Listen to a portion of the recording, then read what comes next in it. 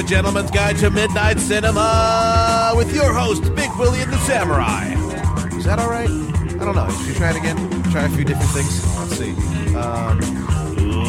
Let's get ready to rumble. Is that copyrighted? I think that might be copyrighted. Let me try something different. Hey. No, I know that's definitely copyrighted. That I can't use that one. That's you know what? Fuck it. They're not paying me for this shit. They'll get the first take and they'll be happy with it. Because F-13's time don't come cheap. And hey, have you been recording all? Oh, son of a bitch! Bringing class to the trash.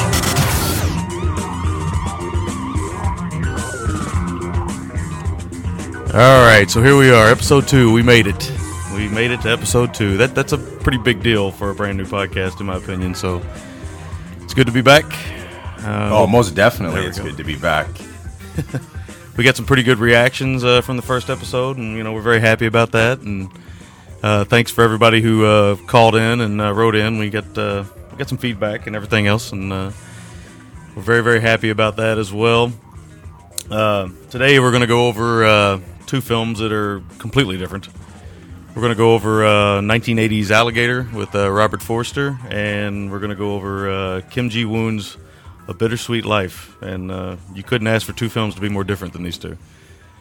And let's see here. Let me pull that intro music down because you've been up to anything else, Willie? Have you been up to anything? I've been dedicated to the show. Every waking moment has been the show and ensuring we can get the second episode up a lot quicker than we did the first one. So not a whole lot. Work. House-related stuff. Nothing too exciting that our listeners, I'm sure, want to hear quite yet until they build up the love for us a little more. Yeah. That's something I've actually posted on the boards over at popsyndicate.com and the OTC and the Cinema Diabolica boards is that if you're going to send voicemails in, which, by the way, is 206-666-5207, or emails at midnightcinema@gmail.com, you're going to have to get them in before Tuesday mornings, because currently we're recording on Tuesday mornings because of Willie and I's very, very, very, very busy work schedule. Both of us work a lot of hours, and then to top it off, I decided to go back to school about 6 months ago, and school has started for me again, so to top that off, I decided to, working 60 and 70 hours a week wasn't enough. I figured I'd go to school for another 20 or 30 a week, so good times. Yeah. Oh, exactly. And to top that off, I decided to have a baby. So yeah, there you go. The wife's 9 months pregnant now, and she could potentially give birth at any time. So yeah, that adds to my schedule significantly as well. So yeah. See, that would be something no other podcast would have, a birthing on air. So let's hope that doesn't happen. You call it a hunch. I don't suspect my wife would be overly enamored with the prospect of me having the microphone near her chocha during the birth. It might take away from the tenderness of the moment a touch. That is true. Of course, these microphones are so sensitive. You could probably be in the other room and you would hear everything, so it wouldn't matter anyway. That's true. I mean, I just kind of stick my arm out all the way, and I could probably pick up everything. But then again, it might sound like Linda Blair in The Exorcist while she's birthing. And I hope she doesn't hear this, and if she does, I'm probably going to get a stern look or 3, so I love you, baby. That happens. I get stern looks all the time, so that's the joys of being married.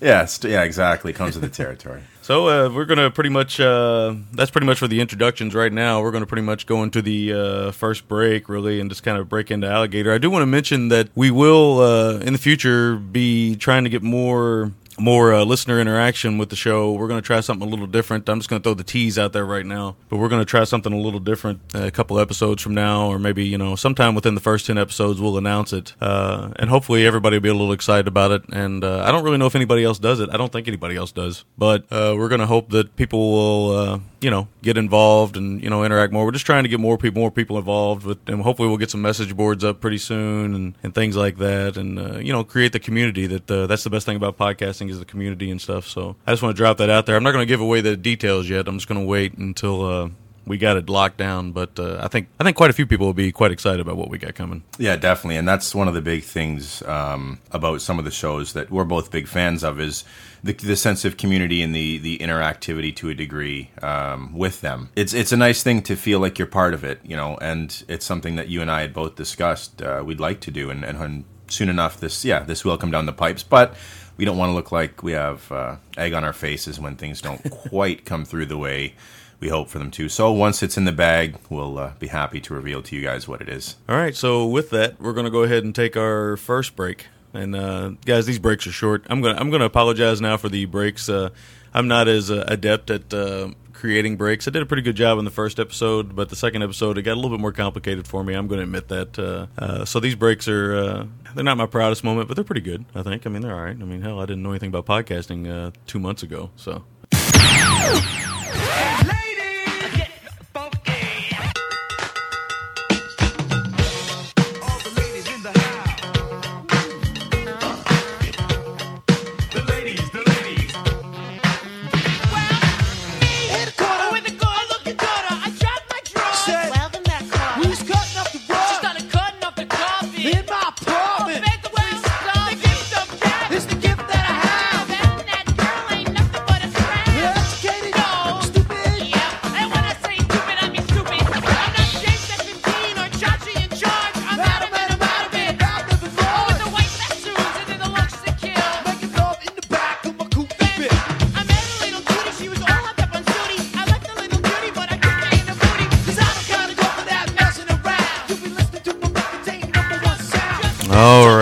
All right, so we're back.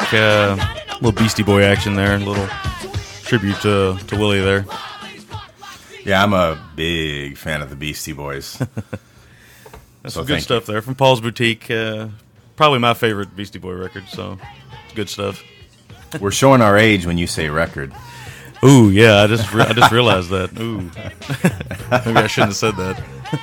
I actually owned this on vinyl at one point. That's how old I am, guys. All right. I'll cut that out there. All right. So, are we ready to review a movie? Yes, sir. The gentlemen are ready. All right.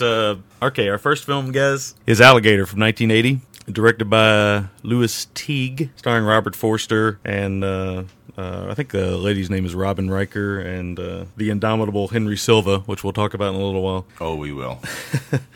I'll give a basic plot synopsis. The plot synopsis on IMDb is a giant alligator is on the loose in Chicago. Chicago? Yep.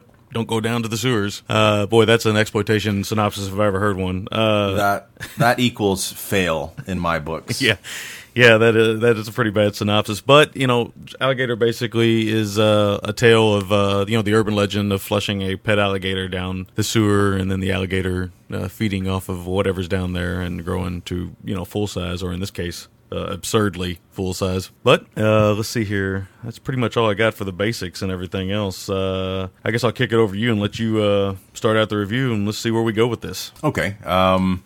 Yeah, this is one I hadn't seen in a very, very long time. I caught it on cable when I was a child, and my recollection of it was a little foggy. So it was when you had said you wanted to cover it, I was happy to, because I hadn't seen Forrester in anything since Jackie Brown. So as far as the movie goes, for me, it really kind of had a creep show kind of vibe to it in a sense. I don't know if it's the era in which the film was made in combination with the score. I'm not really sure what it was, but it kind of had that feel to it. It had a little bit of a TV feel to it in a sense. I don't know why. I mean, maybe it was shot in full frame. Would you know if that was the case, or? I don't know. Was it shot in full frame? It might have been shot in full frame, actually. I don't know. It does have a TV feel to it with some scenes of gore that seem to be just kind of thrown in for, selling the movie. But, thinking about it now, what you just said, maybe it was kind of maybe shot for TV or shot with the intention of showing. I don't know. I mean, it does have a TV feel to it. I have to agree with that. Yeah, and it's kind of odd because even some of the way it's edited, they kind of fade to black. It's almost like it was made for a commercial. So I was a little surprised at that. I mean, but nonetheless, just an observation more or less, as opposed to the film itself. Right. For the most part, I did like this film. I thought it was a fun film. You and I had talked about this before the show, about how we were both kind of surprised looking back. It got an R rating. There's some blood in it and whatnot, but and there's some some alligator chomping and so forth. But I mean, it's not something that I think nowadays would be rated R. I think it more would be a PG-13 kind of film.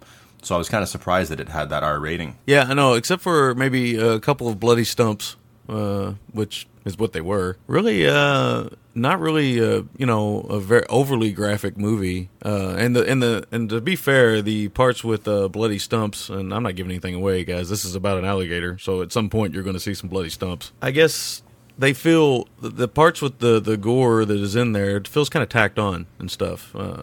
It just feels like it. And that might be go back to what you said about the TV. Maybe it was shot originally for television, and maybe they thought, hey, you know what? Jaws was big a few years back. Let's go ahead and throw some gore in here and release this theatrically and everything else. And I think that might have been what happened. I know Louis Teague has shot stuff for TV before, so that wouldn't be surprising. And Forster wasn't exactly a superstar in 1980. I think he had come off of him and some Fred Williamson movies and some Bill Lustig films. So his star had shone bright early, and then it faded really quickly, and then it kind of came back. So, which is a shame, and I think we'll both kind of get to that a little bit later. But yeah, in regards to the Jaws references, it clearly, I don't know if pokes fun is the right term, but it sort of satires that a little bit. The music in certain parts. You got the famous kind of legs in the water shot. So it was very aware of what it was coming on the shoulders of. So I thought that was kind of. They didn't. It was influenced by it, but it was aware it was, and it let you know it was aware it was. So that was kind of good. They did that. It kind of got them some points for me for that. Right. Yeah. I mean, it's not as much a satire on Jaws as like Piranha was, but no. But it definitely has a Jaws feel. And some great point of view shots and stuff. When all else fails, you just turn to the point of view shot and stuff. But they're pretty fun. And yeah, you're right. I mean, I don't know if satire is the right word or if it's poking fun, but it definitely does have a little bit of a comedic feel to it. So yeah, no, it does in parts. Yeah, satire probably wasn't or isn't the accurate term for it. You remember early on in the film, there's the store clerk, the scummy sort of dodgy store clerk. Yeah, with the Hawaiian shirt. Whenever you need a really sleazy guy, throw him in a Hawaiian shirt. Yeah, have him balding and Hawaiian shirt, and it's like add water, instant seahorse. Add Hawaiian shirt, balding, instant scumbag. Yeah, what is up with the Hawaiian shirts, man? I used to wear Hawaiian shirts, and I think I quit wearing them because of all the scumbags I saw in movies with Hawaiian shirts. Oh, I know. But the funny thing about that guy, I looked him up because he looked really familiar to me. I thought I'd seen him in a few things before. Right. And I looked at his resume, and I couldn't see anything. He looked like one of the patients from One Flew Over the Cuckoo's Nest. And I know Danny DeVito was in that, but he looked like one of the other ones, and it's weird. I couldn't quite place him. He has one of those faces that I recognized, but I wasn't quite sure where he was from. Right. I'm trying to think. It seems like maybe he might have been at one point on a TV show called Alice, too. I don't know. He's been in a lot of stuff. I know that. I don't know his name. I didn't write it down, but anybody that's seen the film, you'll know who we're talking about. He's been in a lot of material. He's basically just a popular character actor from the late 70s, early 80s. Oh, yeah. Yeah, and the next thing I want to talk about is Forrester a little bit. Not so much right now in terms of his performance, but just how young he is in this. I know it.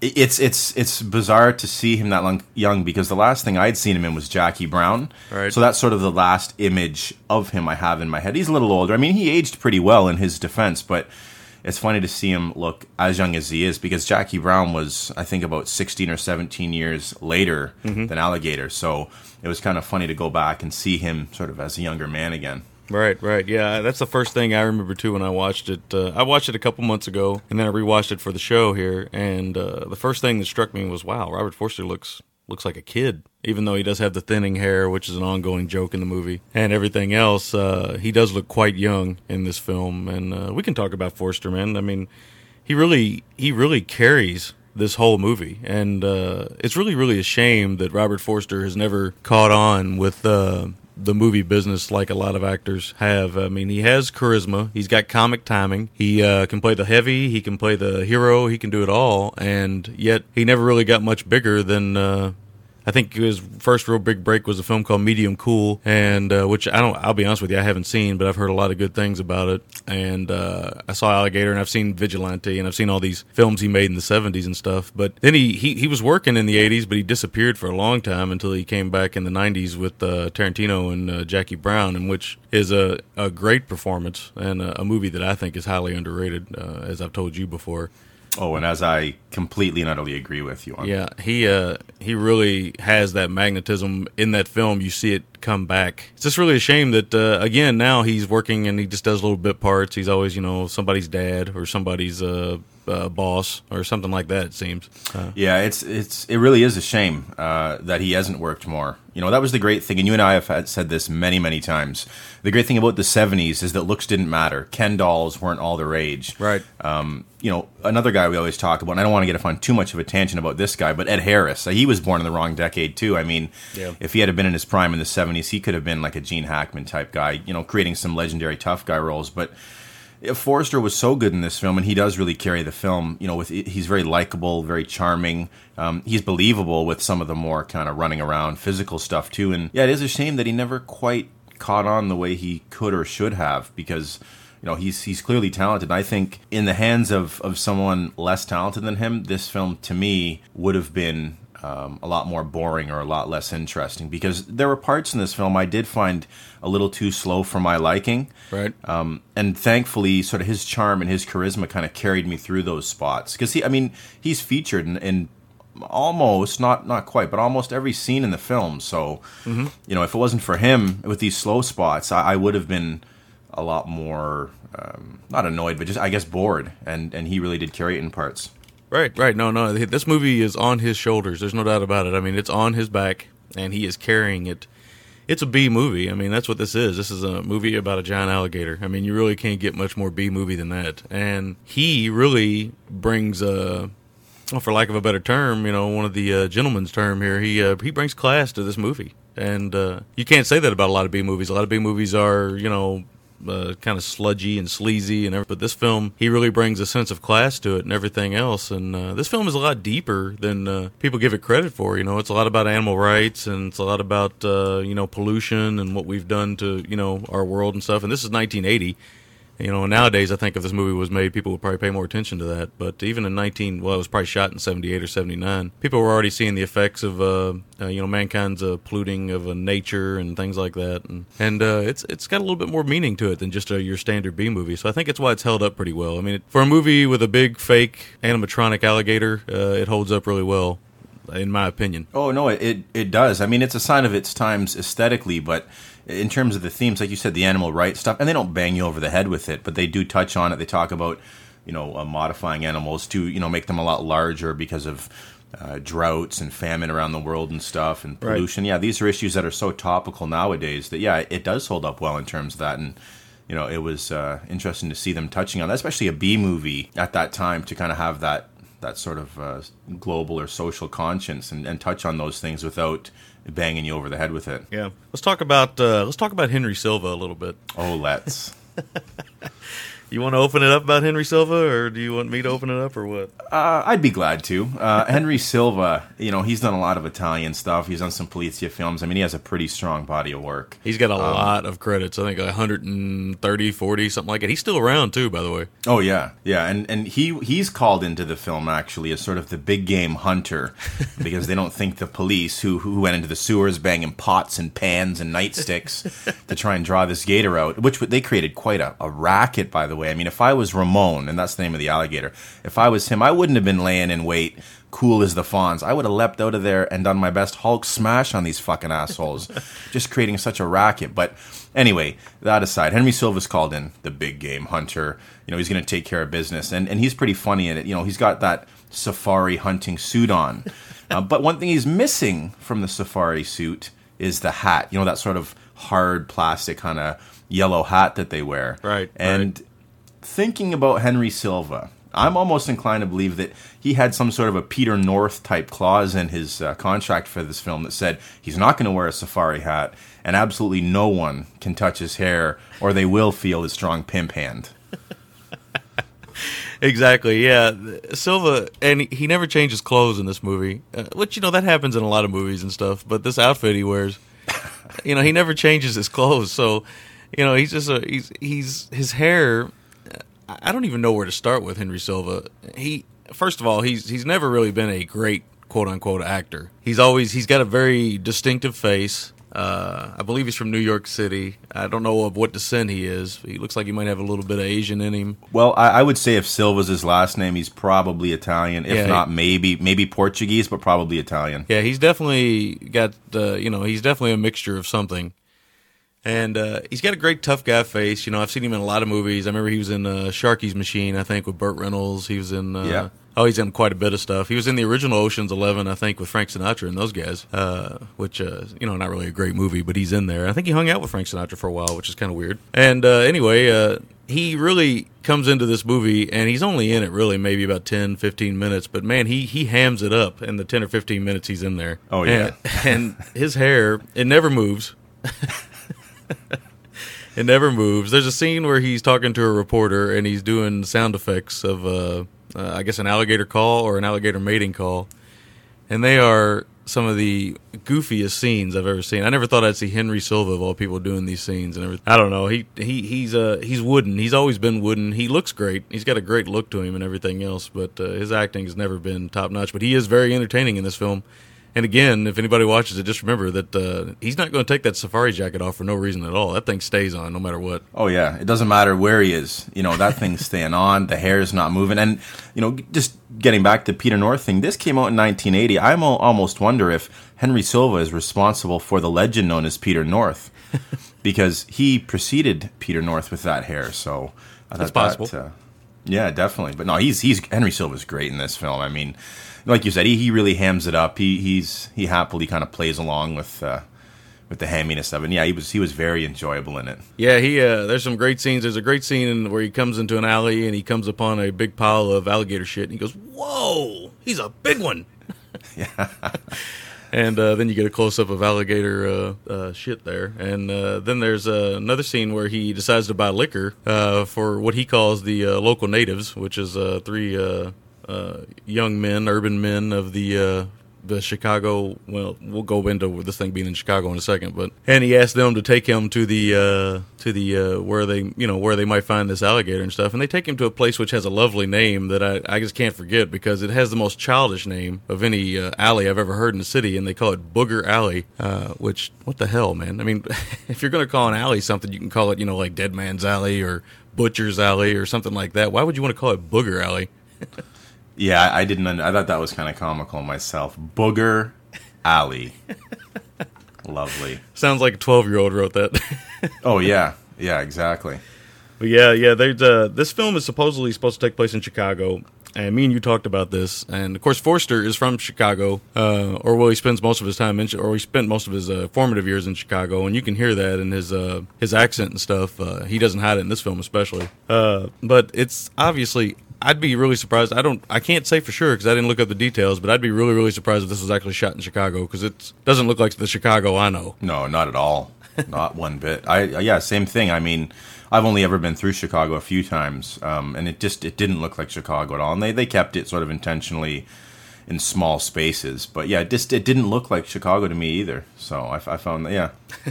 Also, I want to bring up that Dean Jagger's in this film. A lot of people aren't familiar with Dean Jagger. Dean Jagger, a lot of acting credits and everything else. Did a lot of westerns, things like that. But he did win an Oscar for a World War II film with Gregory Peck called 12 O'Clock High. It's a pretty good movie. I think it's a fighter pilot type film. I haven't seen it in years. It's probably something I saw when I was a kid. But Jagger was great, and I guess I could bring this up because we talked about this and everything else. And evidently I have a condition that I pay attention to these kind of things. But Jagger was interesting because he had a very bad speech impediment, or a thick tongue, if you will. And I'm sure I'm going to alienate some people out there who might have a speech impediment. If so, I apologize for that. But whenever the camera would roll, he would talk completely clearly, so I guess it was just a nervous reaction or something. So kind of attuned to maybe Mel Tillis, the country singer who would stutter, and did it for a joke too, but he actually did have a stutter in real life. But when he sang, he would sing just completely, perfectly. He never stuttered or anything. So I guess it's just,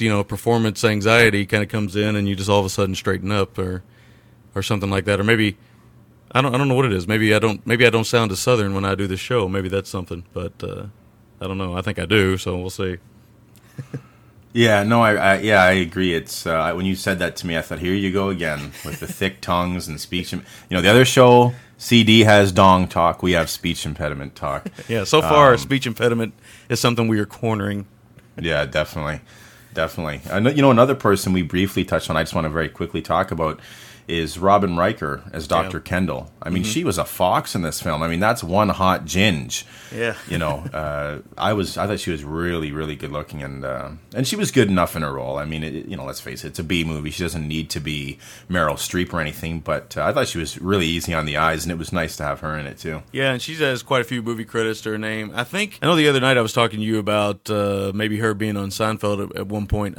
I'm starting to doubt if that was her or not. It seems like it might be somebody that looks like her. Anyway, she's done a lot of stuff, a lot of TV stuff especially, and everything. Yeah, she was attractive, very young and attractive, redhead. I think she had green eyes and everything else. Very unique looking and very uppity in the movie at first. She starts out as really this young smartass, and eventually she falls for Forster's magnetic charm. I can't blame him. There's a great scene between him and her and the thinning hair. That's all I'll say. It's pretty funny.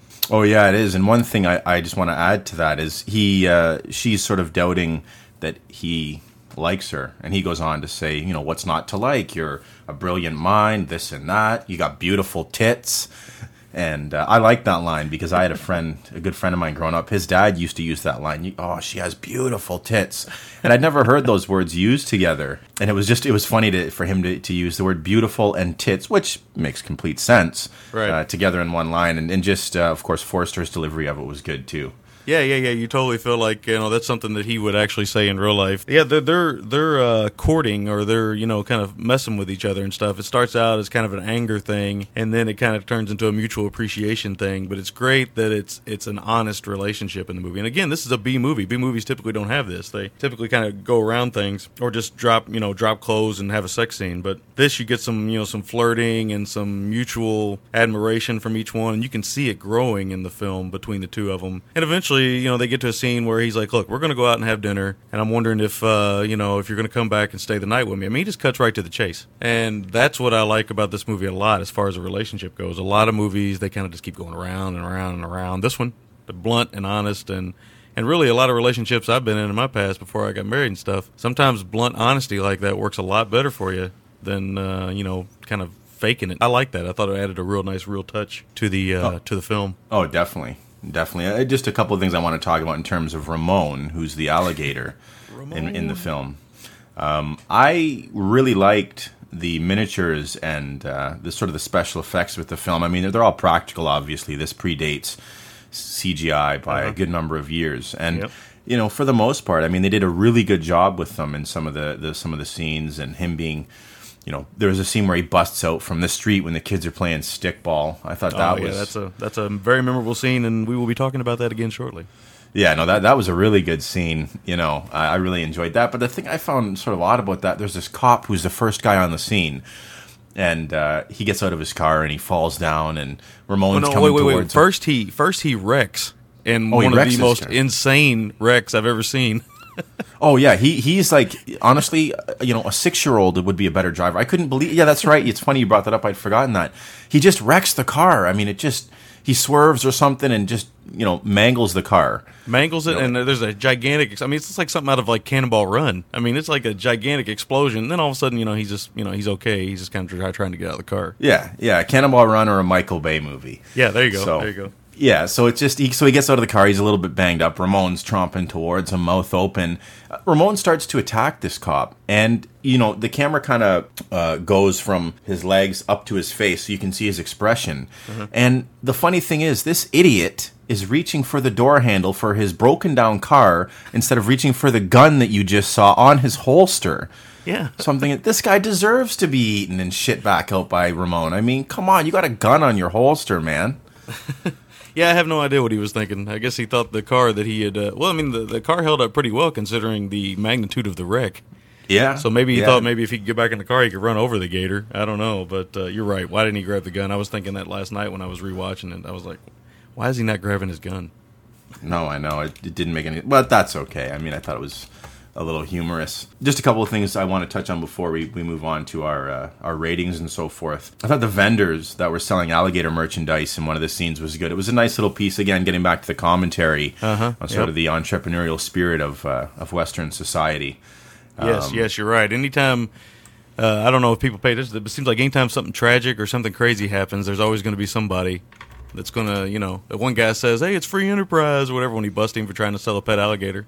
Yeah. That's pretty much modern society. I mean, that still goes on now. I mean, this film was made, like I say, in 1980, 1979 or whatever, and that still happens now. We're truly an exploitive race. I mean, we find something tragic, and we find any way we can to exploit it. So, well, not say we, but society does. Yes, because we're gentlemen. We don't. Yes, we don't exploit anything. Exactly. As I put away my nude pictures of women I have in front of me while I record. Exactly. One more thing. The police captain, Captain Kangaroo, that's not his name, but that's who he kind of reminded me of. This guy really bothered me. I mean, no one in the movie gave him a lozenge, and I think he really needed one, because just clear your throat, man. Yeah, he's always yelling. That guy always sounds like that. Every movie I've ever seen that guy, and he sounds like that. Yeah, it's just horrible, man. Take a fucking Halls already, man. Get it over with. You know. Oh, yeah. But just a few more things here. I was surprised. There's a scene where a kid gets eaten by Ramon, and I was, at the time, surprised. But then as I stopped and thought about it, this is the late 70s, early 80s, and that's how that time period rolled. I mean, you look at Assault on Precinct 13, the little girl with the ice cream cone. So I guess this kid is as Gator snack would make sense. So yeah, and I'll go over that scene. Will come up again in a few minutes as well. Okay, just one more thing. Then I was almost brought to tears by the beauty of the mullets and feathered hair in the symphony that were playing at the wedding. Oh, they were awesome. Oh, they were excellent. I mean, they should have had their own credit in the cast. I mean, first-class mullets, first-class feathered hair. Yeah, those mullets were so strong that if Ramon would have bitten down, he probably would have broke his alligator teeth. Oh, he would have. There's no question. No question. That's pretty much all I got in terms of the film. If you want to get into our ratings and so forth.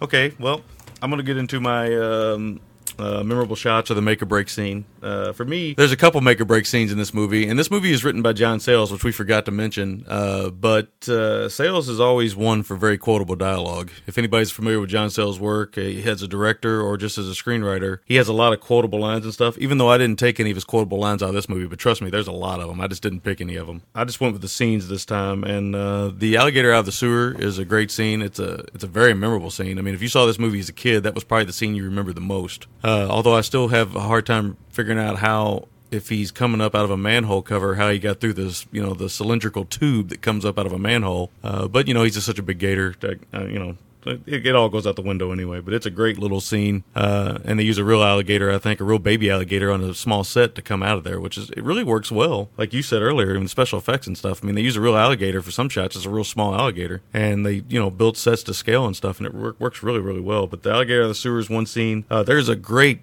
scene before I get to the one. These are kind of like runner-ups, but there's a great scene that I don't know if you remember. It's about 25 minutes into the movie. Forster and the young cop are in the sewers looking around, and there's a brief glimpse of the alligator in the background. Yeah, that was excellent. I really liked that, and I forgot to write that down, but I was really impressed with that as well. Just sort of in the background, you could see as they're talking, facing away from the gator. Yeah, that was good. It's literally like a half a second shot. I mean, it's really, really, but it is set up very well. And again, it goes back to Teague's use of, his use of not showing the alligator that much. I mean, he had a big animatronic alligator, and he managed to make this thing scary, even though, if it's a big fake alligator. I mean, there's scenes where it's obviously a fake alligator, but he makes it done really. I mean, he does it really well. And this is a B movie director. This isn't Steven Spielberg who gets all the credit for like Jaws and everything else for the big fake shark. This is Louis Teague, who's not mentioned in the same breath as Steven Spielberg, I'm afraid.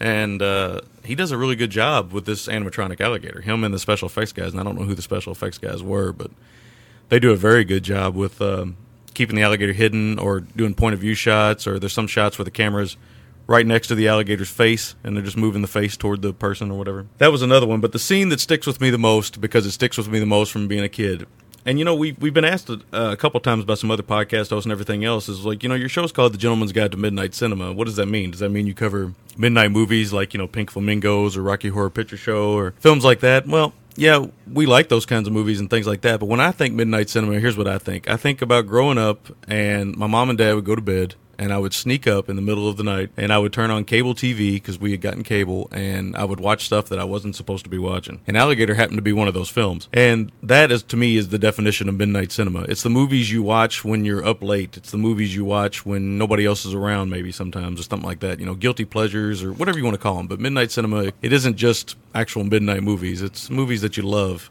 Late at night. And Alligator's a great movie to watch late at night. And the scene that stuck with me the most as a kid was the swimming pool scene. And here's how much it stuck with me. It stuck with me so much that I wouldn't go near a swimming pool if somebody had where they didn't put their pool cover in the fall, and they had leaves and the water was all green and everything else, I would not go near that swimming pool. I was absolutely convinced there was probably an alligator or some kind of creature in that pool.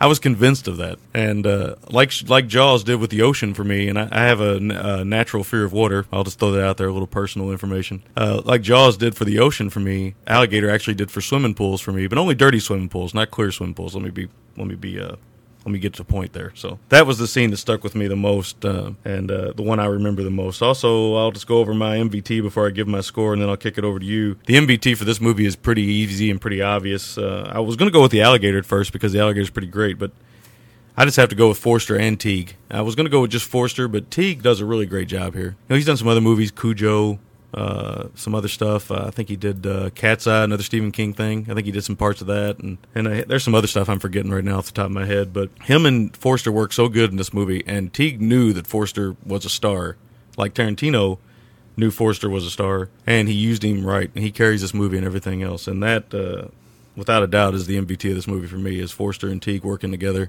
and creating what I think is it's a B-movie classic. One of the best B-movies that you could possibly watch. As far as my rating goes, I'm going to give it a 7.5. It actually came in higher than I thought it would. I thought maybe that might be because of nostalgia, but to be honest with you, I really, really enjoyed this movie. And I've seen it, I can't even count how many times I've seen it, and every time I watch it, I enjoy it again. So I'm going to go with a 7.5, and I'll kick it over to you. Okay. All the scenes you mentioned were great. I can't deny that. There's probably a handful of really, really good scenes in it. The scene for me is the one I think probably gets the most acclaim, and to me I can see why. It's the scene at the wedding with the mulleted symphony. Ramon comes stomping through this sort of outdoor garden wedding, and I mean, he just goes to town. I mean, he's whipping people with his tail. Yes. He's crushing cars with his tail. There's blood spraying, bodies flying. I mean, it's just bedlam.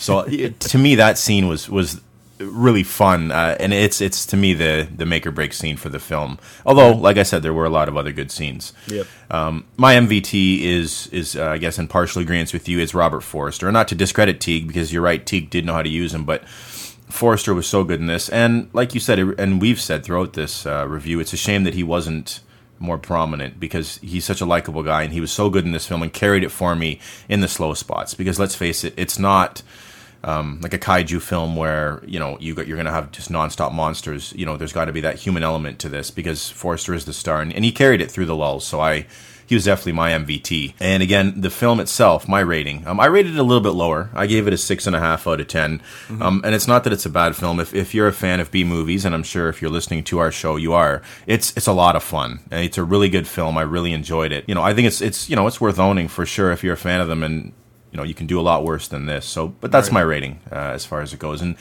one more thing before we get away from alligator. Have you ever actually eaten alligator? I will say no, I have not. I have. And, of course, as most amphibians do, it does taste like chicken. Just for what it's worth. I had alligator fingers, like chicken fingers. Oh, really? At a local... My dad tried to dupe me, and I had already seen them on the menu, and he ordered them when I went away to watch a football game at the bar for a few minutes. And, of course, it didn't quite taste like chicken. So, anyway, if you ever get a chance, guys, eat some gator. It's good. Yeah, tastes like eat chicken. Some gator, yeah. Yeah, well, I know down here in the South, we do eat frog legs quite a bit. I don't know if you guys eat those up there. Oh, yeah, they're good. Yeah. I've ate frog legs quite a bit in my lifetime, yeah. I won't eat them now because my wife is appalled when she sees them come on a plate. Yeah. No, my wife's the same way. So that's Alligator, guys. Hope you enjoyed the review. We're going to take a short break, and we will be right back.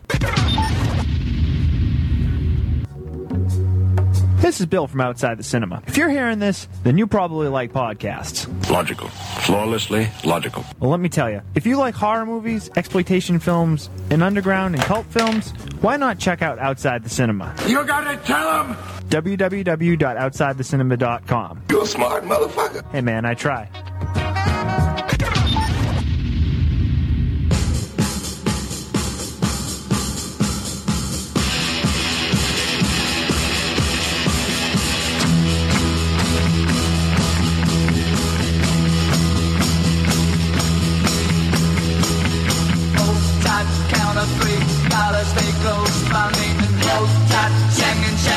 Wrap around the mountain, hold tight, shut your eyes, girl, you shut me up,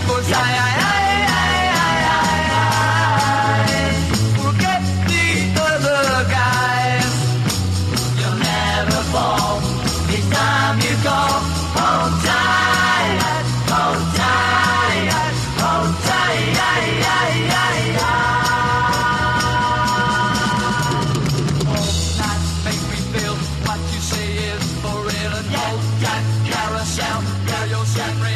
melon, hold tight, rainbow fly, swing it low, swing it high, high. All right, guys. Anybody familiar with Tarantino will know that song. I thought that would be a little fun to throw in there. All right, let me get that down. There we go. All right. Are we ready for a second film? Yes, we absolutely are. I'm really excited to talk about this one. All right, so I'm going to let you introduce it and everything else, and then you can kick it back over to me. Okay, just going to preface this film a little bit in terms of, or explain why, one of the reasons I wanted to do a podcast. Basically, there's a lot of films I love that I feel don't get enough credit, and one of the main reasons I wanted to do a podcast was to introduce these to people that hadn't seen them and push them a little bit more and kind of do my part to get them a little more exposure. So this is definitely one of those films. A Bittersweet Life was made in 2005. It's done by Kim Ji-woon. He's a South Korean director who was kind of in the midst of the big Korean New Wave from about 2000 to 2006, which regrettably and sadly was cut short by the Hollywood quota, which essentially forced Hollywood films into Korean theaters and put a lot of films out of work as a result. That actually resulted in Choi Min-sik, who played Oh Dae-soo in Oldboy, going into exile from films up until very recently, as he was so upset with it. But anyway, that's for another show altogether. Kim Ji-woon he's a great director, and we'll get into his body of work a little bit later on. But essentially, I'll give you guys a plot for A Bittersweet Life. Okay, Sun Woo is no ordinary hotel manager. Decisive and efficient, he's also the right-hand man of underworld boss Kang. But tough guy Kang has a weakness, his young girlfriend Hee-soo. Suspecting she's unfaithful, Kang orders Sun Woo to take care of the problem. When Sun Woo discovers Hee-soo with another man, he's unable to kill them without a reasonable explanation.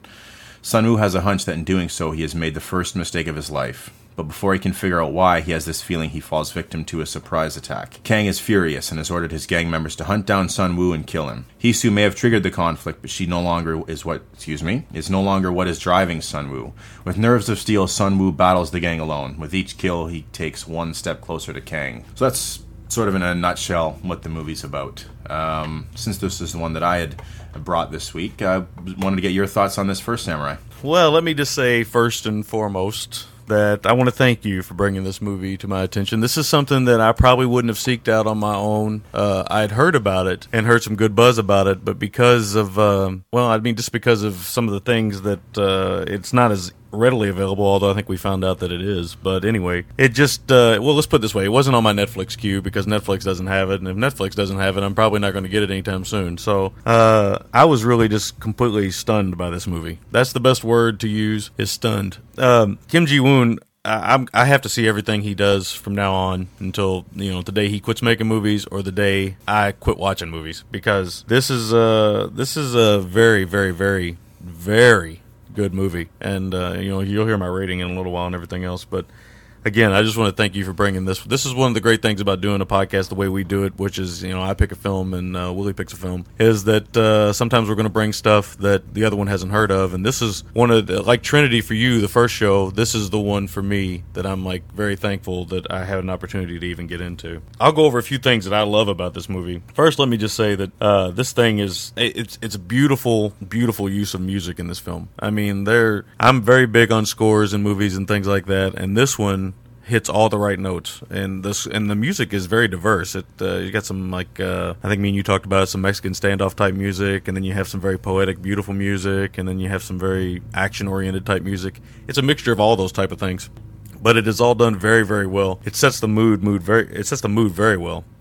I really, really like that. The violence in this film, it is brutal. I mean, at first it doesn't seem like it's going to be that brutal, and then it just kind of takes a brutal turn.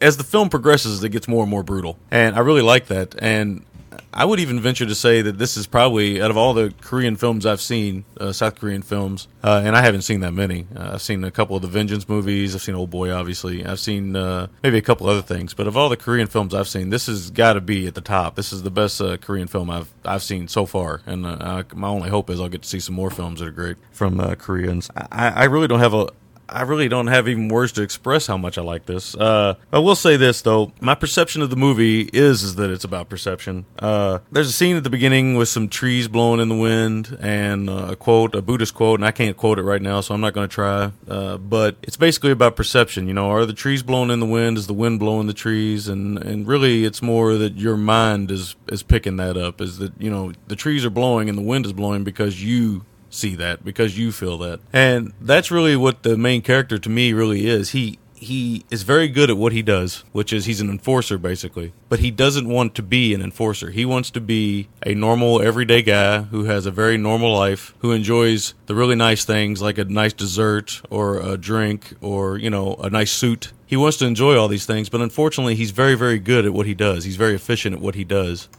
And he'll never really get that opportunity to enjoy those things. Hence the title, probably A Bittersweet Life, you know. And I think the bar in the movie is called La Dolce Vita, which I think means the sweet life. I'm not positive, but I think it does. Yeah, it's Italian for the sweet life. Yeah, and so there's some. This film is very deep with the, you know, that and everything else, and I picked that up very quickly with the opening and the closing. And I'm not going to mention the closing because I don't want to give away the ending of this movie because I can't recommend people see it enough. But that's what my perception of the film was. My perception was he wanted to be the average Joe. He wanted to be a guy who had a life, maybe a family, all of these things. He was very envious of all these people that, you know, live their normal lives and stuff. But unfortunately, he was so good at what he does that, you know, and he'd been doing it like I think 6 or 7 years. He says at one point in the film that he really had no choice. He had walked down that path, and that path is what led him to where he is, and there really was no turning back. And so in that way, it's kind of a tragic, or as like I say with the title, a bittersweet story, and a very good one. I mean, I'm kind of dumbfounded by how good this is, and Kim Ji-woon is not mentioned enough. I can tell you that this guy,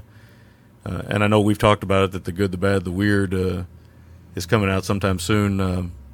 I can't wait to see that. If anybody's been on the Pop Syndicate boards, you'll see some trailers for that, or you can find trailers for it. That looks insane, and I can't wait to see that as well. So this guy is a major, major talent, and I'm going to kick it over to you and let you drop some more notes in on this, because you are definitely more familiar with Korean cinema than I am.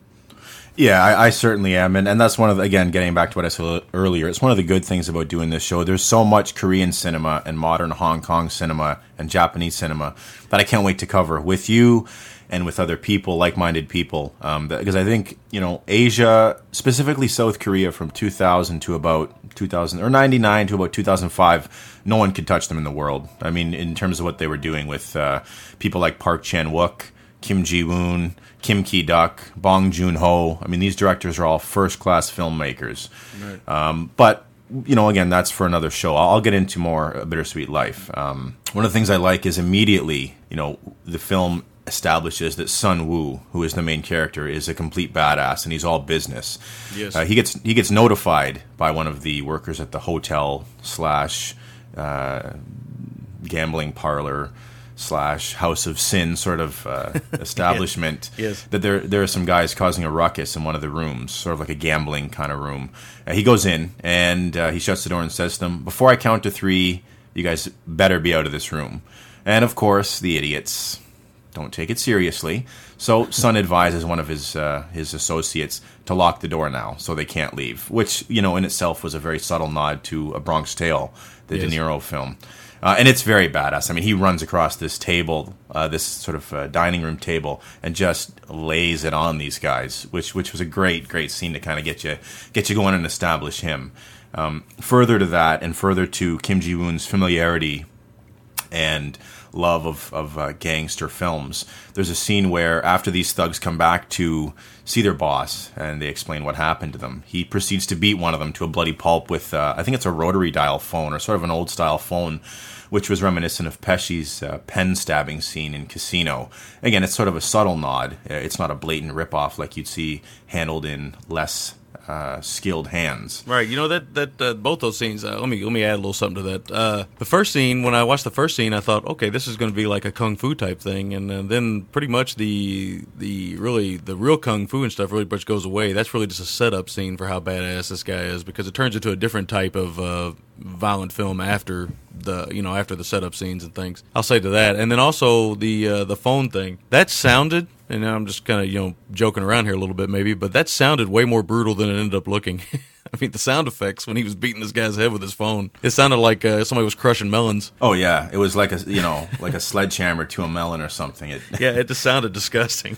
Yeah, and again, it shows the skill and the restraint by Kim Ji-woon, because to have you and I talked about this in one of the scenes in Old Boy with the teeth getting pulled, it's not what you see, it's what you hear and what your mind imagines. And it's the same thing with this phone scene, where it's not what you see, it's what you don't see, it's what you hear and what your mind drums up as far as an image for it. Mm-hmm. It was very well done in terms of that scene.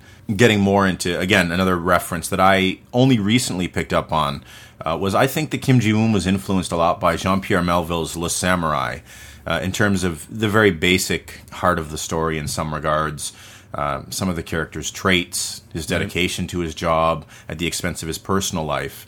In fact, even the DVD cover and the poster art are similar to that of Le Samurai without being identical. So again, it just shows subtle influences of his without banging you over the head with it. So again, it just shows how familiar he is with his the work that inspired him.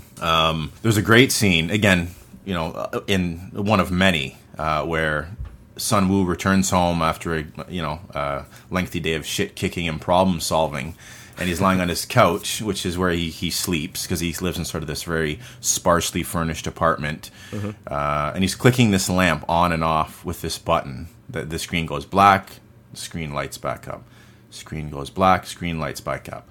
And the rhythm of that was great. And there's a scene a little bit later on where the same thing is done to great effect, because it sets a scene up that's really, really first class. And I don't want to say any more than that, because it would kind of spoil the scene. Mm-hmm. Further to that, there's a scene. Actually, you know what? I'm going to save this. I'll save what I was going to talk about next. It's one of the better scenes in the film from sort of a thrill or visceral standpoint. There's some humor interwoven into the movie that you and I had talked about was very timely. Mm-hmm. There's a scene where Sun Woo's taken off. He's been, kidnapped, for lack of a better word. And there's two sort of low-level thugs that are outside digging his grave. And they can see in the background, this car come bursting out of this construction site with guys chasing it. And they realize it's Sun Woo and he's gotten away. And one turns around and looks at the other one and says, "Stop digging. We're so fucked." And just their delivery of that in combination with what you're seeing in the background, I mean, it was really well timed. Yes, no, it was perfectly timed. The comedy in this film is it's a lot like what we were talking about with Trinity. This film's a little darker than Trinity, but Trinity has comedy in it, but it's really a Western with little bits of comedy. And this is like a revenge film or an action film with little bits of comedy in it. So it has some similarities there, although it is a much darker film than Trinity, obviously. But it does have some similarities in the comic timing, and you'll hear me talk about that again when we do our make or breaks. Some of it is top notch. I mean, it is very, very good. Scenes I would show to anybody, even if they didn't want to watch the movie. I'd say, well, hey, okay, watch the scene anyway. Oh yeah, definitely.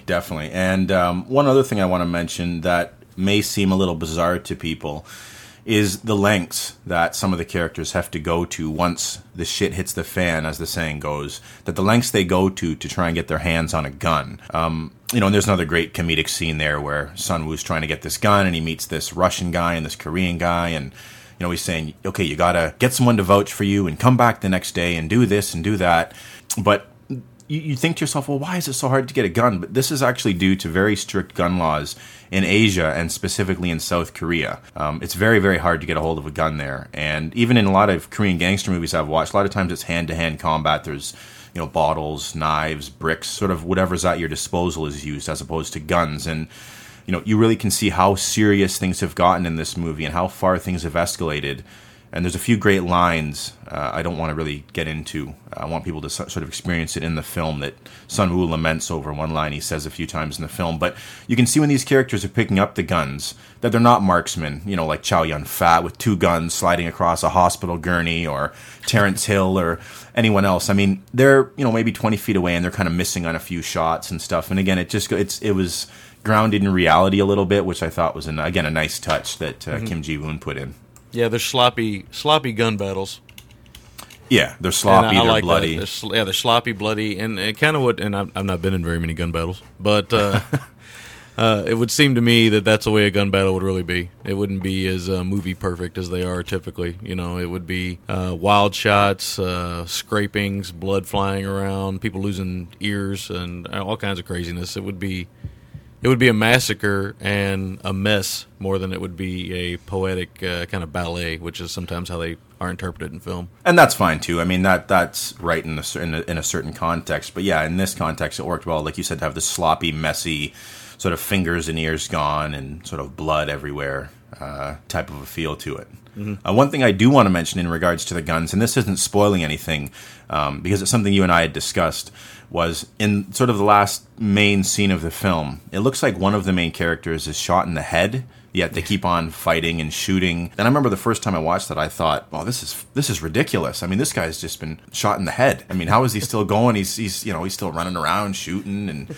all sorts of stuff." And I was with a few friends at the time, and one of them said, "Hang on, let's rewind that because this makes no sense." So we rewound it and watched it in slow-mo. And you can see on slow-mo, and this is maybe the one thing in the movie that wasn't conveyed very clearly, is that the bullet grazes him. It kind of takes off a chunk of his ear. So if and when, and I really highly encourage all of you to seek this film out, when you see that film, don't think he's a T-800 or T-1000 that's just been shot and keeps going. It's that his ear got grazed, and you just couldn't see it in real time when it happened. Yeah, I thought the same thing when I saw it. I thought, wow, this guy's a machine, man, and nothing can stop him. And then I looked more closely and I realized what was really going on. So it can be misinterpreted very easily, but it's not as bad as you would think. It actually works quite well. Oh yeah, no, it definitely does. Yeah, I mean, one final thing I just want to talk to in terms of interpretation, like you said, Samurai, this is a film that really is about perception. A lot of people that I've talked to think this film, they take it very literally. They think that Sun Woo falls in love with the boss's girlfriend, and this is sort of the event that gets the ball rolling in this film. And I never felt that. I think what it was more was that she personified sort of this normal, sweet life that he never could attain because of how deep he was into the life he was living. Right. And a lot of people viewed it the other way, and I just never saw that. I just think, and they even touch on this when his boss comments to him that he's never had a serious girlfriend, and that's why he trusts him so much. And I think, again, she just personified what a normal life would be in sort of this unicorn of sorts that, he could never grasp. Yeah, I think that's our American conventions in film language coming out. I can see where if I'm an American and I watch this movie, that's my initial reaction. My initial reaction is he's fallen in love. Mm-hmm. The music's very pretty. The girl's very pretty. You got all of these things going on. But if you really pay attention, I don't think it's about a love story. It is for the boss character, but I think for him, it's his love of what she has achieved in her life, and she plays a cello. She's a cellist, and he thinks that that's beautiful as well, and it's all of those things. But I don't see the love connection much. There are a couple moments where I can see where that comes through, where he needs somebody to talk to, and it seems like he's trying to call her. But I think that's more American conventions. We would like for that to happen because that would be an American story point, and that would make a lot more sense to an American film goer than it would, somebody else. Because most of our movies are like that. If you put a girl in the movie, she's a love interest. It doesn't matter if it's Sandra Bullock on the bus in Speed.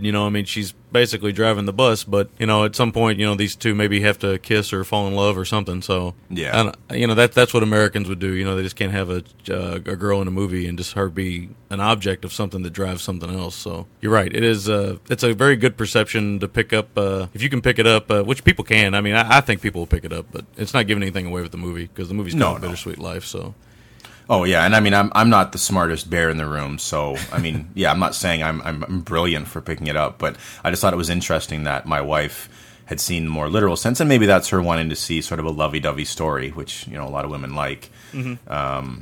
And I wouldn't have minded that actually if they would have fallen in love in the movie and everything else. But this isn't that movie. If it was that movie, I would have been fine with it because it was still well done. But this is not that kind of movie. So that's as much as I can really say about that without giving away the ending and everything else of the movie and giving away too much. But this is not that kind of movie. So if you see the movie, you'll know why it wouldn't work, I think. Yeah, no, exactly. Did you want to get into your rating, I guess, and MVT and so forth? Yeah, I'll get into my make or break scene. The make or break for me is definitely, well, there's two scenes, but one sticks out more than the other. I'll give my runner up. The runner up is the scene with him buying the guns from the Russians or or whatever. That scene, it plays a very fine line and shows you the talent of Kim Ji-woon, that he can play tension, comedy, horror, basically. This violence and stuff is just horrible, and he can put it all in the span of a 5-minute scene, and just by itself, it's like a little masterpiece of filmmaking. Just that little 5-minute scene. I mean, it's really, really good, and I would show that. I'll be showing that to my brother soon because he'll get a kick out of that, especially something that happens in that scene, which I don't want to give away because I think it was a really good laugh for me, and a laugh followed by a thought of, oh my God, I can't believe you just did that. So that's my runner-up. But the scene that really hit me the most is the scene where he goes with her she's going to record some music, and there's a scene, and it's harkened back on later in the film, which I won't get into, but I'll get into the initial scene. He's sitting there, and there's a shot behind him that kind of rises slowly and comes up on the back of his head, as if to say the music she's playing is so beautiful that it's just getting inside of his, it's getting inside of his brain, inside of his skull, and he's closing his eyes, and he's smiling at her, she's smiling at him. Again, I think this can be misinterpreted as falling in love, but he's in love with the music, the simple beauty of the music he is hearing, the simple, quiet peace that he doesn't ever have. Because every time he's not working, he has nothing on. It's always just real quiet. He doesn't want to hear anything but like one faint noise, like you said, with the clicking of the light and stuff. He likes like one noise or one simple noise. And that scene really hit home with me because it's very therapeutic. Music can be very therapeutic and everything else. And it's obvious to me that at that moment, he realized that he didn't want to be the guy he was anymore. He wanted to be somebody else. But he's driven to the things he's driven to. And so that was very, very poignant for me. Very, very good scene. Really just took the movie over the top for me. If the first 20 or 30 minutes didn't do it, that scene just nailed it right in the coffin right there. That was the one for me where I was just like, wow, this movie's amazing. And my MVT for the movie again is the score. This score is, I mean, there's some great acting in this. There's great direction and everything else. I'm not taking anything away from Kim Ji-woon or the acting or anything, but the score in this movie is amazing. I mean, it's just amazing that it's all over the place. It's an action movie / film noir type film / revenge film, and the score is taken so seriously that it makes it this very beautiful, poetic piece of filmmaking that it really has to be seen to be believed. And with that, I'm going to leave it at that. I'm just going to give my score and recommend that people find a way to get a hold of this movie. We were talking about how I think you saw it on Amazon or something for like $14 or something like that. Not even. It was on Amazon.com for $10. So there I mean, go. you can't $10 listen. is this. Yeah, this movie $10. I mean, come on. I mean, and that's the director's cut. Yeah, and that's less than going to the movies nowadays. So I can't recommend people buy this movie enough. I give it a 8.5, which is a very high score for me, and something I didn't really expect to give it was an 8.5. I almost went to a 9 even, but I thought, well, I'm going to back off a little bit because there are some scenes that are kind of long, but this thing is a near masterpiece. Let's put it that way. It's a near perfect movie. You can't ask for anything better. The action scenes are great. The acting is very, very good. It's a beautiful, beautiful film, and that's all I can say. I mean, 8.5, and if you guys out there love buying DVDs and love buying movies like me and Willie do, I recommend buying this as soon as possible and watching it. Not even you can't rent it, not that I know of, because I've tried. But I am definitely going to purchase it. I had somebody that actually I knew who gave me a copy of it and stuff, so I was actually lucky that way. But I can't recommend enough that people purchase this film and own it because it is a beautiful piece of filmmaking. And that's pretty much all I got to say about that. Okay, as far as what I have to say, make or break scene. I mean, there's so many great scenes, so many great shots. We could just talk about the technical aspects of the film probably for 2 hours because there's so much going on in this film that's worth talking about. Again, I'm going to go to some, and the scene you talked about was great. It was very poignant, and the way, like you said, the camera kind of came up slowly and it just washed over him, this sense of calm, and took him to a place that he hadn't been, like the wind in the trees at the beginning. That's the kind of thing it felt like. Yeah. Oh, exactly. But I'm going to have to say, for me, the scene that put it over the top is, I like a lot of violence in my movies. I like a lot of bloodshed. You macho bastard. Macho man Randy Savage. Dig it! The scene where Sun Woo gets picked up by a group of the thugs to pay for his basically perceived disrespect or betrayal of his boss.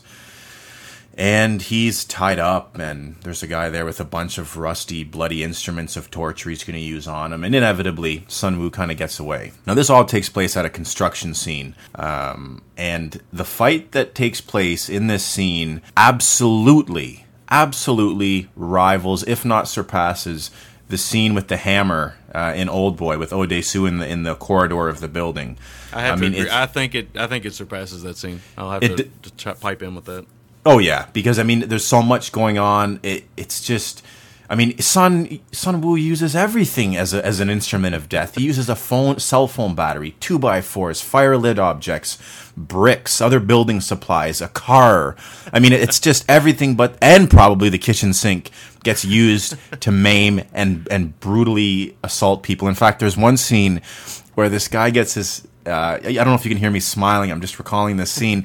He takes this sucker and he grinds his face along the brick wall, and you can see the streak of blood and kind of hear the yes, of this.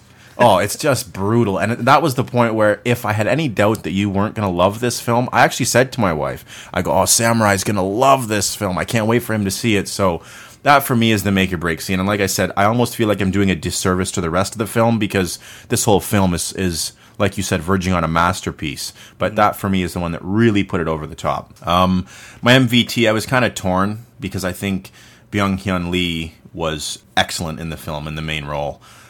He, for those sort of not really aware of him, he's sort of like a Brad Pitt, I guess, of South Korea and Asia. He's a real heartthrob over there.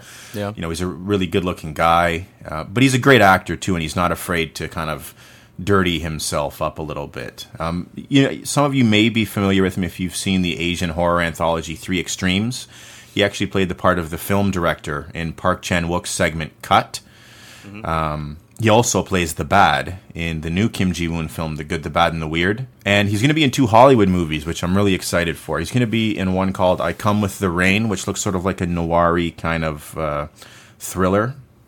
And also, he's going to be in G.I. Joe. He's going to be playing Snake Eyes. So I'm actually really excited to see that and glad to see his star on the rise. So I'm kind of torn between him and I'm kind of torn between the direction of Kim Ji-woon because, I have faith that potentially another actor could have stepped in and done that role because there's some other really great Korean actors out there. But I don't know if anyone could have directed it quite as well as Kim Ji-woon did. And just to kind of go for a little bit further into his body of work, some of you may be familiar with A Tale of Two Sisters. It created a lot of buzz over here. Sort of his ghost story. Again, very good film. We may get to covering it at some point. He did The Foul King, which has Song Kang-ho from the Vengeance trilogy in it. He's sort of the stockier-looking guy. He was also in The Host. He also did The Quiet Family, which Takashi Miike remade as The Happiness of the Katakuris. And, of course, like I said, The Good, the Bad, and the Weird. So he's got 3, 4, 5, 6 films to his credit, and all of them are great. So, I mean, I don't know. I mean, I'm really torn between those two. I don't know if I could pick one. If I had to pick one, maybe I'm going to go with, I don't know. I'll flip a coin. I guess Byung-hyun Lee. I really enjoyed him in this. Yeah, that's a good choice. Yeah, I mean, and my rating is the same as yours. I got to give it an 8.5 out of 10. It's such a great film. I can't recommend highly enough if you're a fan of genre films, if you're a fan of gangster films, if you're a fan of foreign films, or just excellent films in general, that you pick this film up because, I mean, it's a shame that it doesn't get the credit that a lot of other South Korean stuff does yet. And then that's no disrespect to Park Chan-wook. I love Park Chan-wook. But this film really needs to be mentioned alongside those. And, I mean, everything about it's first class. Even the actress in it, she almost looks like Jeon Lee, which is she's a Korean actress. She looks sort of like her, for those of you familiar with her, but a little bit more cute as opposed to pretty. But right. Again, guys, I can't recommend you pick up this film enough. We actually went onto Amazon to see if it was available so you guys could buy it, and it's, I mean, $10, guys. Go out and get it. You won't be disappointed with this film. I totally agree with that. It is well worth $10. I would pay $20 for it easily. It is definitely a must-own for any DVD aficionado or film buff. Oh, yeah. All right, so that is A Bittersweet Life, 2 8.5s. Very mutual agreement on that one, so that's probably the first and maybe the last time, who knows. Okay, so we will take our last break, and then we'll come back with some feedback from everybody. You're listening to The Gentleman's Guide to Midnight Cinema with Big Willie and the Samurai.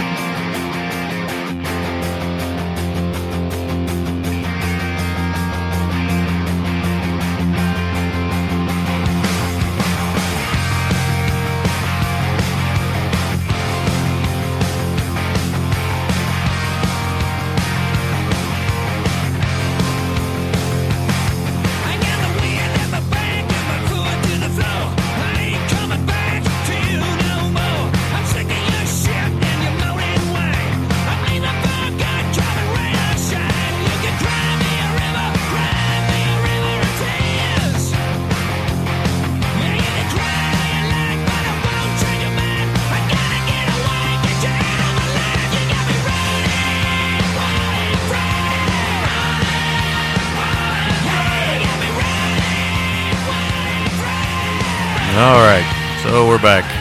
Turn it down a little bit. There's some Australian cock rock there from a band called Airborne. Good stuff. Hopefully, Scorn, if you're out there and you're listening, hopefully you'll call in at some point. Maybe you like Airborne. I don't know. I might be setting myself up for some ridicule here. Yeah, come on, Scorny. I mean, we're feeling a little left out here. Don't you have any love for the gentleman? Come on. Waiting for the Scorn. All right, so we had some feedback. Let me grab the emails first here. I'll go over these emails. The first one is from the doc. And, of course, you remember, guys, you can't email us at midnightcinema@gmail.com. It's MIDNITE cinema@gmail.com. We would appreciate the emails, anything we can get. All right, so the doc says, hey, guys, great start to the podcast. I'm proud to say that I am hooked as one of the original members of the Gentleman's Club. I like that. I have a question for you, though. I was curious when you said that They Call Me Trendy was rated G. I'm always looking for genre movies that I can watch with my kids. I have 2 girls aged 5 and 9. I already have Godzilla movies in the Netflix queue, but a Western could be cool. Is Trinity this kind of movie that would keep kids from getting bored, or is it mostly adult themes? Anyway, terrific start, and I look forward to the next show. Thanks, Doc. We appreciate that. I don't know, Will, I'm going to kick it over to you, buddy. What do you think? Do you think Trinity is the right kind of film for kids, or do you recommend? Well, yeah, that's sort of an interesting question that I don't know if we're going to be able to give, or at least I'm not going to be able to give a definitive answer to. But before I get into that, again, I want to thank everyone for their voicemails, for their emails. It really means a lot to us, and all the words of encouragement we've received from everyone. I know, my dad, he listened to the show, he voted for us and wrote a comment and stuff. So everyone, I mean, it really means a lot to us. And when you do a show like this, it's important that people are satisfied with it. And again, thanks a lot, guys. We really appreciate it. But getting back to Trinity for a moment, it's kind of weird because I know myself, I didn't get into Westerns until I became a man, in a sense. And the themes explored in Westerns resonated more with me. Right. Is it suitable for a child to watch? I think it is for the most part. I mean, there's no blood. Like I said in the last episode, the gunplay and the dead bodies are sort of cut away from that very quickly. Yes, the violence is very cartoon. There's not splatter or anything like that. No, there's definitely not. Now, because they're both little girls, I mean, I don't know what else they've watched up until this point. Because like I said, Westerns are sort of a man's film for the most part. I would say it's suitable for them, depending on what they've watched. I mean, if they've been watching Hannah Montana or whatever little girls watch, hate to admit I'm not all that up on that. I think Bill might watch that actually. So you're right. Some little girls do love it. Yeah, exactly. If that's all they've watched, maybe this is a little more for them. But if you've been slowly introducing them to genre stuff, I don't think you have anything to lose by showing them. It's just, I guess the question is whether or not they respond to the Western themes of it. And again, it's not like a 3-hour movie like a Sergio Leone epic, but if it's not something they're into, it may not be what they're into. But yeah, is it suitable? Yes. Is it what they're going to be into? I guess only time will tell, and hopefully they like it. Yeah, Doc, my 2 cents on that is, and that's a good point you make there, Willie. My 2 cents on that is there's nothing in there that's going to harm them as far as, their development into their older years. It's not that kind of a movie. It's not ultra-violent. It's comedic in certain senses and stuff, and maybe young kids would. I saw it as a young kid, and I thought it was quite funny as a young kid because of some of the cartoon violence and stuff like that. Really, the real question is here, I don't know if a 5 and a 9-year-old little girl would be into a spaghetti Western or not. I really just don't know. The movie is kind of slow-paced a little bit. I didn't think anything was wasted in it, but it is a little slow-paced, and nowadays people tend to like their movies a little faster. So, really, I don't think there's anything in there that can harm them. I'd probably give it a watch first and then, decide yourself. But I would be curious to see if they like it. So if you do show it to them, please let us know, because I would be curious to see if a 5 and 9 year old would, female would dig it. I would hope they would, though. I know I dug it quite a bit when I was a kid, so. I'd hope so, too. I mean, sorry to cut you off just quickly. I'm going to be having kids soon, and I know just like the doc, I'm starting to wonder already what stuff genre-related can I show them. So this will be an interesting litmus test. Yes. I would be curious to see the outcome of that. Okay, so I got another email here from the Naked Eskimo, who has one of the better online handles out there. Yeah, definitely. All right, now this is kind of a long one, but I'm going to read the whole thing. We didn't edit out anything. I don't believe in that, so hopefully there's nothing in here that, it looks like everything's fine. Okay. Hey guys, Naked Eskimo here. Highly enjoyed the first show. Much like Cinema Diabolica, y'all covered... Oh, I love how you used y'all. That's something we use down here. Y'all covered 2 movies I'd neither seen nor heard of. I have been a big fan of both of you guys in voicemail form for a while, so it stands to reason I would like a podcast featuring both of you. I did. I like the format as well. Each of you picking one movie is a great idea. I'm not sure if this is what OTC and CD do, but I didn't think it was. Should lend itself to both of you having an equal voice in every episode, I think. Kudos. For next week, Alligator. Honestly, one of my all-time favorite big crazy animal films, and up until Rogue came out, was probably my favorite film in the Jaws genre that wasn't actually Jaws. Robert Forster is awesome, and the animal rights subplots were very nicely delivered. I went back, watched it a couple years ago, and the scene with the dogs in the test lab absolutely floored me. The director did some amazing things with the budget he had, I thought, and a lot of very creative things with scale models to make the gator look bigger than it was. Similar to what Spielberg did with the shark cage scenes in Jaws, I suppose. Great first episode, guys. Looking forward to more great things, and don't sweat the runtime. An hour is, to me, the sweet spot for a show like this. Any more and it drags, any less and it feels rushed. Naked Eskimo, and of course he adds on here, P.S., play some hardcore. I think that was just a little jab at Will there. So. Yeah, I'm not the biggest fan for those of you that listen to the other shows. Not to say I don't like hard music. I just find, to be a little beyond... what I like. But hey, I mean, everyone's different, so... Yeah. Well, Naked Eskimo brings up some good points. I mean, basically, his Alligator, he agrees with us and, the animal subplots and everything else. And he also agrees that, Louis Teague did a great job with the alligator scenes, similar to what Spielberg did and stuff. So that's really great. And I'm glad that we might have turned him on to a couple movies he hadn't seen in Trinity and what was the other film we covered? I can't even remember off the top of my head. Major Charles Rain has come home to war. You guys, for a little behind the curtain look, we talk about so many movies we want to cover. I tend to forget sometimes what we're covering or what we are going to cover, and it's a lot of information to remember. Plus producing the show and everything else, so not easy to remember. But hopefully, you'll like Trinity and Rolling Thunder if you get a chance to see them there, Eskimo. I recommend both. Recommend Trinity a little bit more than Thunder, but hey, to each their own. Yeah, let us know what you think once you check them out. I'd be curious to hear that. And thanks again, Eskimo, for the kind words. And I can promise you, I am open to playing more hardcore, because if that's what the people want, that's what we will give. We will give them the hardcore. Guys, I happen to be a hardcore fan like Bill and like F-13. So it's just I don't play a lot of it because they play a lot of it and stuff. I try to mix it up quite a bit with some crazy music and stuff. And soon Will be doing the same thing, and he'll be putting some stuff in there. But you'll probably hear some hardcore from time to time, along with some more cock rock. Yep. All right, so we got some voicemails. I'm going to play the first one here. Give me a sec. Go. This person called in. Hey, it's the Hat. Welcome to the podcast arena. Just listened to your first show. I like it a lot. Sounds great. Good reviews. I definitely will be listening in the future, so take it easy. I'll see you. Peace. And good luck. Yeah, that was the Het, the one and only. We have arrived if the Het is listening to our show. So that's the way I feel, because the Het is the man. So I would love to hear I would love to hear a podcast with that guy. Yeah, it'd be great. I think the Het's always on point. No, he's all killer, no filler. Yeah, exactly. I like what he has to say. He cuts to the chase, says what he has to say. And I think you would maybe know better than that. I think Het was our first ever voice. Well, in terms of outside of our colleagues, was he not our first ever voicemail? Yes, he was the first one that called in for episode 1. Everything else outside of our colleagues, which we'll get to here in a second. One of our colleagues called in again. Speaking of colleagues, Yeah, but thanks for the voicemail hit. And speaking of colleagues, here we go. So I was all set to call in a nice, wonderful little voicemail congratulating you on the first episode. But then I noticed that every single fucking posting on our forums and, whatever forums everywhere, and on your Libsyn page, everything you advertise, nothing has the phone number anywhere. You might want to think about getting that out there for people to call you. The only way I was able to do this was to look in my Skype's history. So, work on show notes and posting the phone number and various websites in that. I don't even have anything else to say after that. Work on that, fellas. Okay, thanks. Appreciate it. All right, good old F-13. Is that who it was? Because, that caller didn't leave a name. That mystery caller didn't mention who it was. Yeah, of all things, one of the people that complains about people calling in and not saying their names, he didn't call and leave their names. I guess he just thinks he's that popular. So, well, it is what it is. But I take his criticism. I take it well, actually. F-13, for anybody who doesn't know, he's kind of like for me anyway, and maybe Bill might agree with this. He's kind of like the Jedi Master of the podcasting community for me personally. So.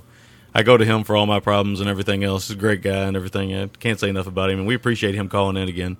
Oh yeah, definitely, and certainly. I mean, he really knows the stuff. He knows the business, and anything we can sort of glean from him is much appreciated. But in our defense, on our Facebook page, which can be found if you go to Facebook under the Gentleman's Guide to Midnight Cinema, and it's also in our signature on the Pop Syndicate forums, as well as on our Libsyn page, I believe. But other than that, I guess we should pump it a little bit actually, more. I added it to the Libsyn page after I got that voicemail and was berated. So I added there it to you the go. Libsyn page. It's not on the MySpace page yet. I got to put it on there, but we'll get it on there. Yeah, thanks again, F. Yeah, thanks, F-13.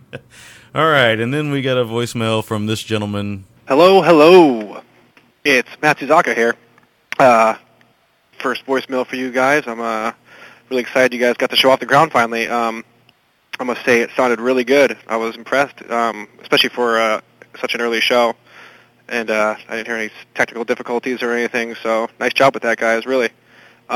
Another thing is you guys actually both sounded really good. I've heard your voices plenty of times on voicemails for other podcasts, but, it's good to hear you guys speaking about movies and shit and actually getting to get your opinions out there because you guys definitely know what you're talking about, and you guys both sound really good together, and you kind of sound almost good enough to start making out at any minute now. It's that southern drawl and that fucking Canadian bacon. Oh, it's so hot. But, I'm just sitting here. It's like fucking 12:30.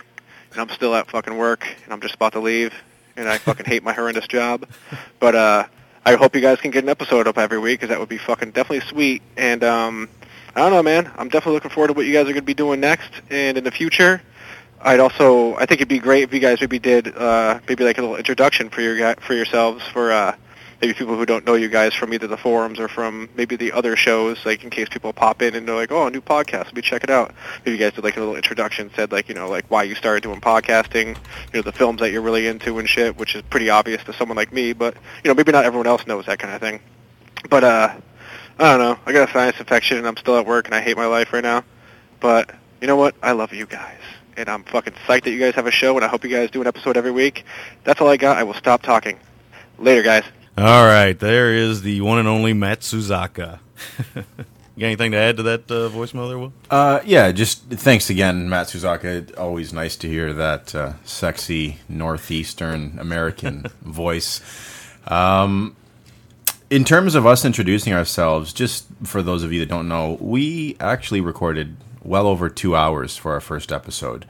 And inevitably, we ran long, and much to the Samurai's credit, he did a Sally Menke-like job with editing that thing down to a much more manageable time. So we had a big introduction in terms of who we are and what we're about and why we want to do the show and so forth. And I'm sure at some point we'll get to that when we've tightened things up to the point where we feel comfortable we can kind of veer off for a few minutes. Yes. But thanks again, and look, hopefully you keep enjoying the show, Matt Suzaka.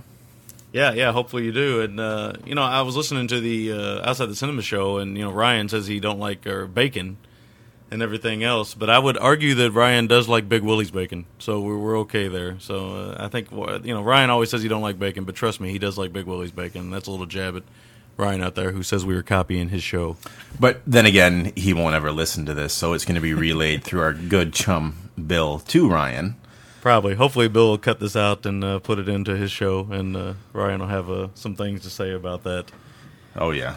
All right, so before I play the outro music, because that's what we normally do here, and I hate to announce it, but I'm going to go ahead and tell everybody what films we'll be covering next week. I'll tell my pick first, and then I'll let you tell your pick and everything else. But my pick is the Brian Bosworth classic Stone Cold. This will either alienate listeners or make them appreciate us even more. But Brian Bosworth, former NFL football player, made an action movie in about 1989, 1990. I think it came out in 91. And I'm looking forward to, I think, Will, you've never seen it, right? No, actually, I never have. I've always wanted to, but again, this is one of those instances where doing a show was beneficial to kind of push it forward for me. Well, we'll see how beneficial it is after you see the film. But I like it quite a bit, and I'm hoping Will as well. Okay, you want to tell them what your film choice is? Yeah, I certainly do. One more thing, though. Speaking of mullets, there's a very extreme mullet in Stone Cold that I'm looking forward to seeing sort of flowing in the wind. But there's a lot of bad hair in Stone Cold, trust me. Oh, yeah. Yeah, certainly. My film is a little film that I was exposed to through a very knowledgeable gentleman on the Pop Syndicate forums by the name of Hans. He had posted a trailer for something by the name of Raiders of Atlantis, or a.k.a. Atlantis Interceptors, and this film looked legendary. I had to track it down. So I did track it down, and it's sort of a post-apocalyptic Italian knockoff film directed by Ruggero Deodato, and I think you all are really going to like it. It's a lot of fun. Yeah, and I think I'm really curious to see what you have to think about it, Samurai, because I've been telling you about it for a while, how awesome it is. Yes, and I have actually never seen it. I did see the trailer that Hans posted and thought, well, I got to see this at some point. I know it's not real easy to find, but I believe you can get it on a Grindhouse Collection, Volume 2, I believe. So that's right. It's in the Netflix. If anybody wants to, well, actually, yeah, it's fine. You can go ahead and rent it because by the time you hear this, I'll have already rented it, so that's okay. All right, so outro music, please.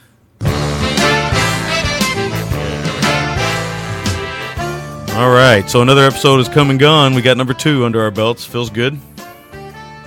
Oh, definitely. You know, this one, it just feels so much more comfortable now. We're not as nervous. Things are flowing a little better. It does feel good to have this. Yeah, and it's shorter. As of recording this, it's much shorter. I'm not going to tell you the length because I'll probably have to edit some things out, guys, but it is much shorter than the last time around, trust me. All right, so I just want to go over a couple of people that we encourage you listen to. Check out the Big Red Podcast, BigRedPodcast.com. Very good show. Make sure you check out Cinema Diabolica, cinemadiabolica.com. The kings of the TV film podcast world right now. OTC.com, OutsideTheCinema.com, or whatever you want to say. You know, Outside the Cinema, basically. They're basically the princes of the podcast world, and we must be just the little bitches coming behind them, but that's okay. Destroy the Brain, DestroyTheBrainOnline.com, Night of the Living Podcast, NOTLP.com. Chinstroker vs. Punter, chinstrokerversuspunter.podomatic.com. Mondo Movie, the Mondo Movie guys, mondomovie.com, and showshow.podomatic.com. Again, you can reach us at voicemail at 206-666-5207. Emails to midnightcinema@gmail.com. It's midnight, MIDNITE, cinema@gmail.com. Also, make sure to go over to our MySpace. It's myspace.com/The Gentleman's Guide to Midnight Cinema. Friend us over there. The Facebook page, The Gentleman's Guide to Midnight Cinema. Join the group over there. The Libsyn page, which is basically our home website right now, ggtmc.libsyn.com. We are working on a website, but it'll be a long time coming, guys. I can tell you that right now. And also, to add a little something else, we will be on iTunes shortly. It does take a little while to get us up on iTunes, so if some of you guys out there subscribe with iTunes and things like that, we'll be up there at some point, so that'll be good. So that's about all I got. Again, it's Raiders of Atlantis and Stone Cold next week. Will, is there anything you'd like to add? As the music ends on me again, not much. Just echoing everything you said. Check out all those shows. I mean, they're all great shows that you and I have listened to for a long time, and we're really happy to do our little part to support them.